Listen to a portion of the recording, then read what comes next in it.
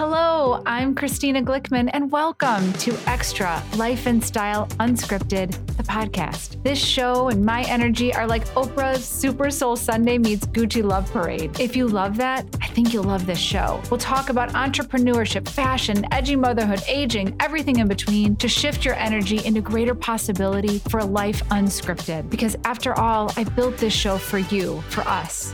Let's go. This is a Soulfire production. In this episode, we talk about commitment, and it's because we're at episode 52, 1 year together. And so it made me think about honoring the relationship that we have to ourselves and sticking to it. And it's a chance for me to ooze so much love on all of you for being here this past year. I can't believe it.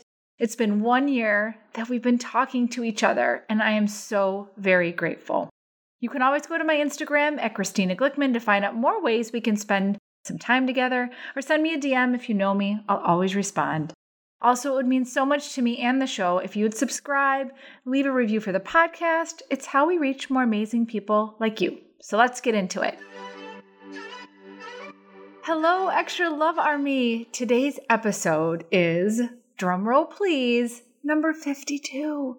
It's 1 year, and now that I realize this, by the way, no offense to me, I'm sure nobody's looking at that and nobody really cares, but you're in your world of podcasts and books and shows that you watch that we all consume. I'm sure nobody's thinking this is number 52 and you don't keep track, but for me, it's a very big deal for us to celebrate that it's been 1 year every week that we've been together, that we've been having some epic conversations. And for me, this is two-sided. I get on this mic and I talk to you, I picture you, I get DMs from you, the reviews, all of it.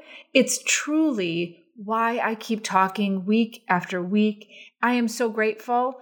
I'll never understand how I'm able to articulate the gratitude that you show up, that you listen, that you share, that you send to your friends, that you think it might help somebody, whether we're talking about an article of clothing or being in an emergency state or children moving on or fun stories of Paris Fashion Week. It doesn't matter. You are here and you show up for me, for yourself, for this conversation and community. And I'm so, so grateful. So besides celebrating us on this year mark, I wanted to talk about what came up for me immediately. I saw episode 52 and even Adam said, and if you guys know me well, I have a really hard time manufacturing or engineering things ahead of the game in a lot of ways because it's how I feel in my moment in time, which is why whether it was my 50th birthday or Ryder turning 18 or Paris Fashion Week, I do it right in that moment because it feels the most authentic to me. So when this came up, I thought, well, when I see 52, I think immediately about the commitment I made to myself. And again, not looking for hero bells here, but just for a little bit of background, when I decided to do this podcast, it was right after TED. And the reason I decided to do it was because I felt like I wanted to have more conversations with you than I was able to have within my own community, even on IG. And I felt like we had more to talk about. And so I said to myself, I'm going to give it a year. I don't know what I'm doing. I'm going to give it a year in this podcast world. The idea was just to open up the lines of communication and develop more community and hopefully, without sounding so cheesy, make life a little bit better for people that are listening. Isn't that always the hope? I think so. And so I released myself in this past year of, I guess, smart business strategy, even though I have the most amazing production company, Soulfire Productions. I love, adore, could not do any of this without them.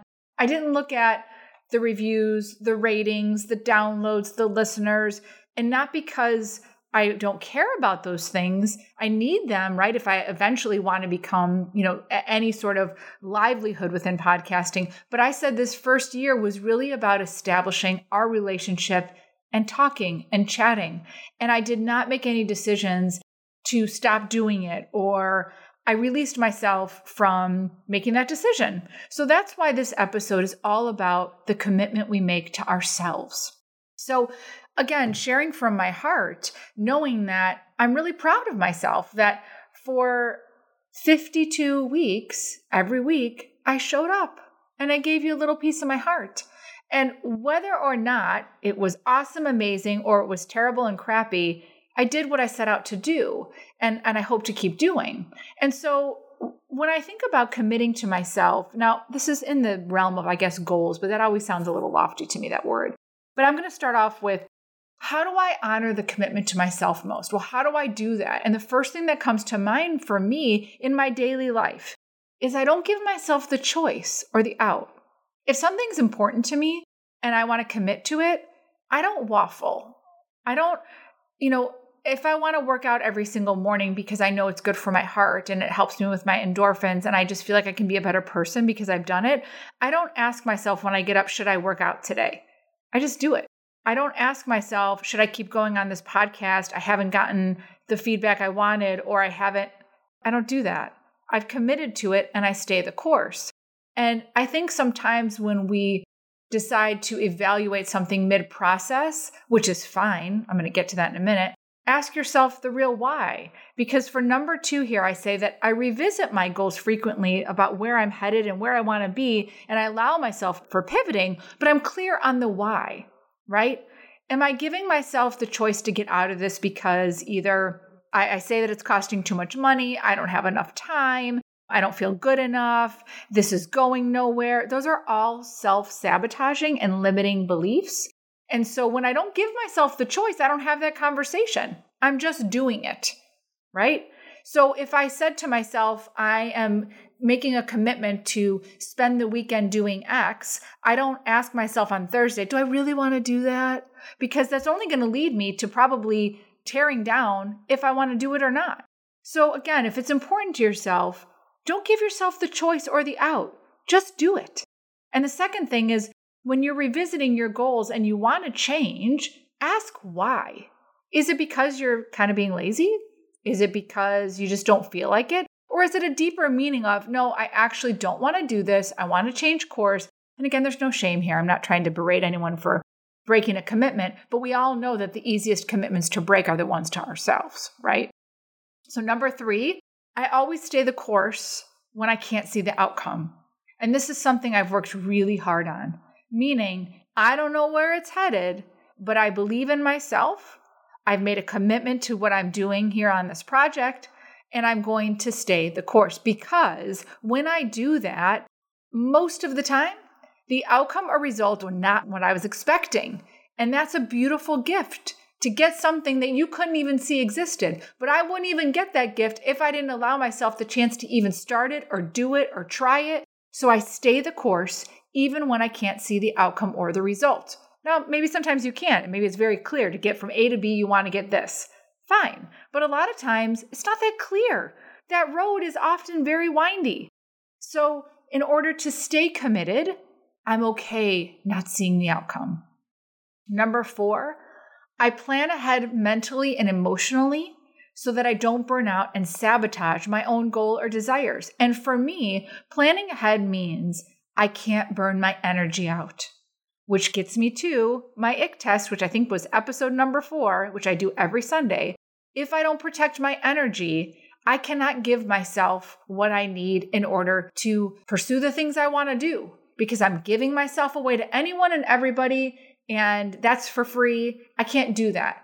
To honor the commitment to myself, I need to make sure I don't burn out. And for me personally, it means that I have to plan out my energy. Now, there are things that we can and can't do. You have small children. You're not like, I've got to take a nap today. That sounds great. Not happening. I'm not trying to be an idiot here. But we all know where there are energy suckers, where there are energy givers. And have you evaluated in your life where that might be? Because if you haven't, you will burn out and you will sabotage whatever it is that you're trying to go for. Trust me. I'm a half a century old now. I know these things. I don't know why I like to say that. It just sounds... I actually like it. It sounds like I've been here a long time. Number 5, stop the second guessing and just do, act, be, go. I hope that you're not taking these things as I don't think you should be smart or thoughtful or strategic or make, great business decisions. But most of the time, waiting for those answers or the seeking out of those answers is the shield for us to not act, right?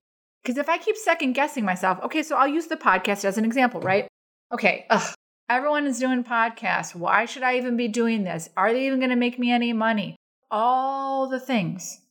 Some of it's true, some of it's not true, but the real second guessing has got to be rooted in, why am I doing this? What is the purpose of me doing this? And it will lead to my next movement if I'm honest with myself. And a lot of the times we don't move because we're in the mode of second guessing, because that makes it easier. If I'm second guessing, I don't really have to do anything, right? But the act of movement, we always say movement is hope. The act of actual movement will get you to a different place, period. And then what are you doing? You're honoring the commitment to yourself. And so I do want to just spend a moment here to talk about why keeping commitments to ourselves can be so challenging, and why is it so much easier to keep commitments to everyone else, right? And I think what ends up happening is that we prioritize everyone and everything else because we're programmed to think that something that has to do with us is possibly selfish, right? But the reality is that I think what ends up happening is that it's our own defense shield about what could be. So it may be easier to think that, we're not worthy of achieving or getting what we want, or it's easy to talk ourselves out of something because it's easier to focus on someone else or something else, because then we avoid whatever that commitment was to ourselves. So instead of feeling like, oh, I didn't do that, it's like, oh no, I couldn't because I had to focus over here, or I had to focus over there. Now, again, those things are true, but if you really want to spend time on figuring out where you want to commit to yourself, those other things are not going to get in the way because it's a non-negotiable for you. And it has to be if you truly want to pursue it. Because I will say that, maybe you write a commitment letter to yourself, or you declare it in some way. Maybe you grab someone or a friend and take them with you and make it a habit, or just try one of these things on and see if it helps you build credibility with yourself. Small steps. Because remember, no one ever will be as committed to you as you are to yourself. The end. So happy 52, my loves. Happy 1 year together. I can't wait to press record on 53 and start this new year in conversation with the most incredible community I could ever ask for. In deep gratitude, I love you. Thank you so much for being here. Don't forget to subscribe, and we'll see you next week.